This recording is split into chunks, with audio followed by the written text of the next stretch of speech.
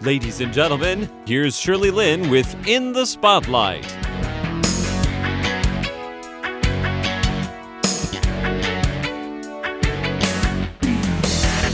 Welcome to In the Spotlight. I'm Shirley Lin. Elisa Chiu is founder and CEO of Anchor Taiwan. When she went to college in Canada, she fell in love with studying economics because she said there's more to economics, like it's also about human psychology. Elisa is also a photographer and a globetrotter. She took 1 year off in between jobs and traveled the world, especially to those less traveled places, since she figured that she wouldn't be going to those places during regular vacations if she were on a job. She took photographs and interviewed people there doing what they do every day.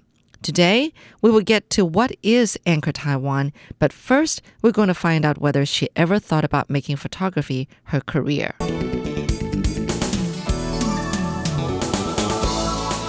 I once thought that might be a possibility because I had this sort of like romantic fantasy of being a war zone photographer. And I think during that, and that I guess comes back to this sense of justice and fairness, wanting to tell stories for the world, for people, things that people should know more about.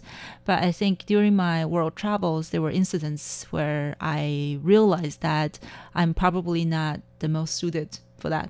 But you did actually kind of like took part in some contest because you won this photography documentary thing, right?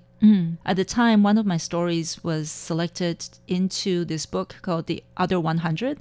It's an open call for competitions with photographers from around the world with stories to highlight different founders. Like very often, we have like Forbes 30 under 30, Fortune 500, richest 100 people, so on and so forth. But the idea is that there are a lot of other people's stories that's still worth sort of like sharing and highlighting. And I did this story with this bakery in Bosnia that got selected into this competition. Okay, let's talk about Anchor Taiwan. What is it exactly? It's a hard question to answer. But I would say on the surface, we have two major parts. The first part is our signature entrepreneurial residency program. The other side is what we started this year with an early stage investment arm. So the first part, essentially, we believe that there should be a better way for cross-border exploration, either for business development or for personal career progression, to really understand different culture, industries from different parts of the world. And in this case, in Taiwan. So essentially what I designed is this 1 month program to really bring over top entrepreneurs and tech professionals from around the world to come to Taiwan. And depending on their needs and their interests, we curate different events, training sessions, company visits, so on and so forth, into this 1 month period of time.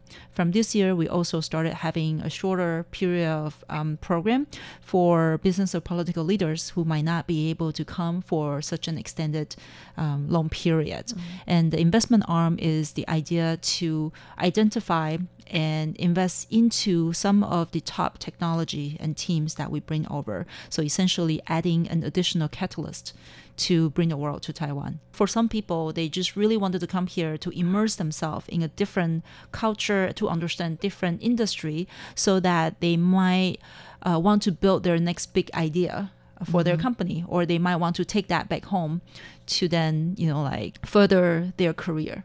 So how's this 1 month program? You said this entrepreneurial residency program. How many people are involved in the program at a time? It's not one-on-one, right? No, it's very boutique because each person, when we select into the program, we actually do a lot of work before we even bring them over. So typically, our typical program size is in between 5 to 10 companies or 5 to 10 founders. And they go through a very rigorous selection process. First, they apply into the program. If they get selected, then a lot of preparation and business development preparation starts before they arrive. So say, for example, a founder might have this idea that, I heard that there are a lot of software engineers in Taiwan, and I potentially would like to build a team over there. Or a founder might have this needs that, I have these hardware products, and I need a manufacturing partners to help me realize my dream. So each founder, they have different needs and interests. So once we select them into the program, then we kick off our preparation and our connections with our partners here to prepare their soft landing here in Taiwan. I'm thinking that it must have been an amazing job for you to build up a really solid base here in Taiwan, because you're trying to connect all these people abroad with the locals here. But you have to first get to know the locals, and these locals have to trust you. Yeah. Yeah, it's very crucial for us to show our commitment with the locals. And that's also why we see ourselves as an ecosystem builder. So it's not like we come here and all of a sudden we just tell you that, hey, let's do business. I believe that that's not what how it should work. So we spend a lot of time building our communities. We want to show that we are here to bring value also for the local communities and for the local entrepreneurs. And that's why over and over again, we'll throw events to have sharing sessions for very often founders that we bring over for them to share their expertise or perspectives that they can bring from Silicon Valley, from Europe, from many different parts of the world. And it's this type of win-win cross-border collaboration that we want to cultivate. Wow, that's great. How old is Anchor Taiwan now? We had our first cohort in June 2017. So now we have finished 8 cohorts, including one shorter one with business political leaders that lasts for 10 days. Okay. So cohorts as in like each batch is like 1 month. Okay. Yeah. Right. Our signature program is 1 month. Okay, yeah. Right. And how many of these programs do you have in a year? Usually about 3. 3 1-month program, and we'll have shorter one, usually sort of like tailor-made for corporates for a shorter period of time. That's saying like sometimes 2 to 3 days, sometimes 10 days for very particular business development needs. 2 to 3 days. You don't get to know Taiwan in 2 or 3 days. You don't. That's why I personally really love the 1-month setup. Yeah. However, unfortunately, like very often for corporate executive or business political leaders, they just really cannot be here. If I could, I would. Right. Okay. You came up with the name Anchor Taiwan. Yes. It makes a lot of sense. I hope so. You hope that once they come, they got to know Taiwan, they really put the anchor here in Taiwan. Yes. Yeah. Bringing the world to Taiwan.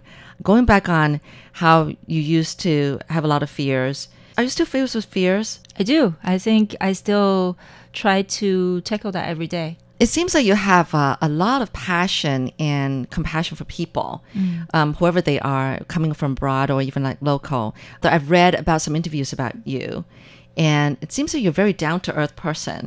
Even though you're a successful, women entrepreneur and everything, but the thing is that you're very down to earth. You seem to really have that personable personality. What word is that?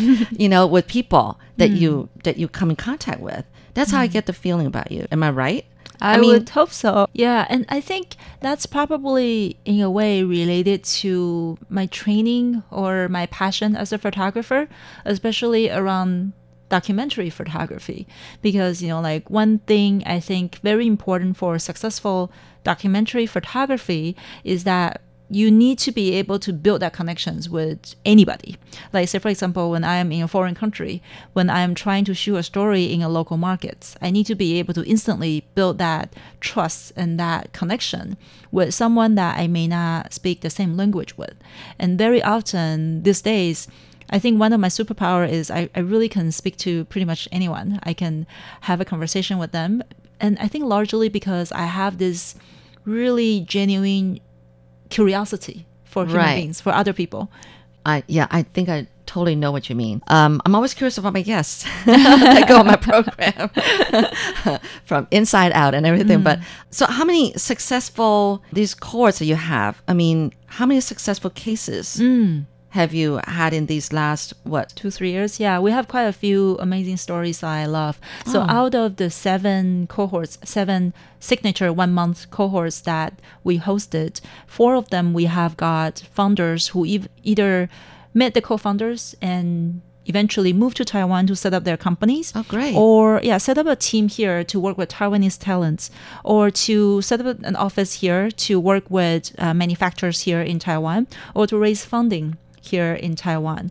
And it's really through a lot of these stories. Like I have constantly entrepreneurs who came to me and say, hey, Lisa, like Anchor Taiwan changed my life.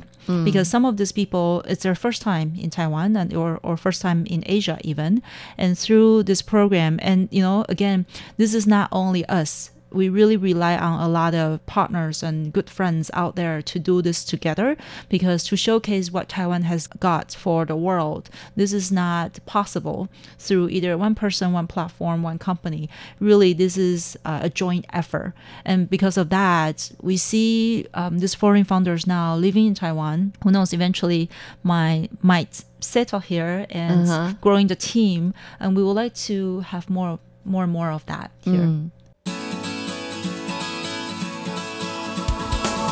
You're listening to In the Spotlight with Shirley Lin. Let's assume that this is a platform to really, promote Taiwan. What would you say that's great about Taiwan? That people should really consider this as the anchor. Yeah, there are so many awesome things about Taiwan that I think the world, to a large extent, still overlooks. First of all, the people here is just like brilliant, and we have amazing talent for both software and hardware, which is actually, when you think about it, it's not that easy to find with talent that process like both sides of the skill sets. And when it comes to design, when it comes to creative talent, we have a lot of those here in Taiwan as well. So, like for entrepreneurs looking to build a team to help you with your products and your services, this is really one of the top places to come. But in addition to that, Taiwan is very unique in a sense that we have a huge sector with small, medium businesses, a lot of hidden champions, traditional industries. Many of these people, they're potentially your partners to work with, especially when it comes to hardware manufacturing. But in addition to that, a lot of this can also be your potential clients, especially for people who are building solutions to disrupt the traditional industries. So that's also a huge area to really look into. And we have heard over and over stories about some of this initially maybe kind of like strategic partnership relationships turns into a strategic investment relationships. And we totally believe that there will be more and more of this sort of like coming. And in addition to that, Taiwan is also a great test market. It's a great place for people who wants to run their pilots. It's big enough with 23 million of population and very sophisticated target audience, but small enough for you to have things under control. So for early stage entrepreneurs, it's one of the top designations for you to test out a few things before you launch in a full scale. Wow, you've just listed all the great factors, really, that there are I've many never more. realized. I can go on. Oh, I'm sure, but that's enough to really inspire me already. But that is amazing.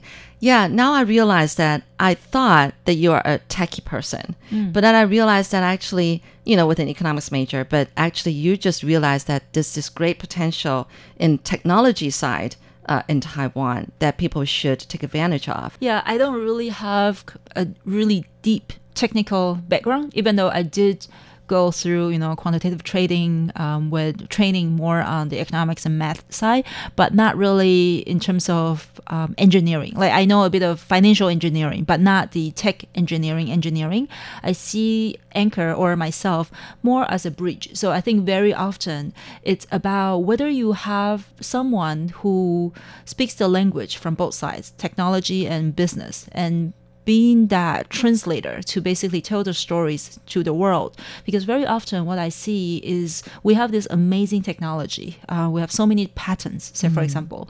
But how do we tell the story? How do we actually have a relatable examples when we want to tell our, say for example, our foreign entrepreneurs how amazing and how established this Taiwanese company is?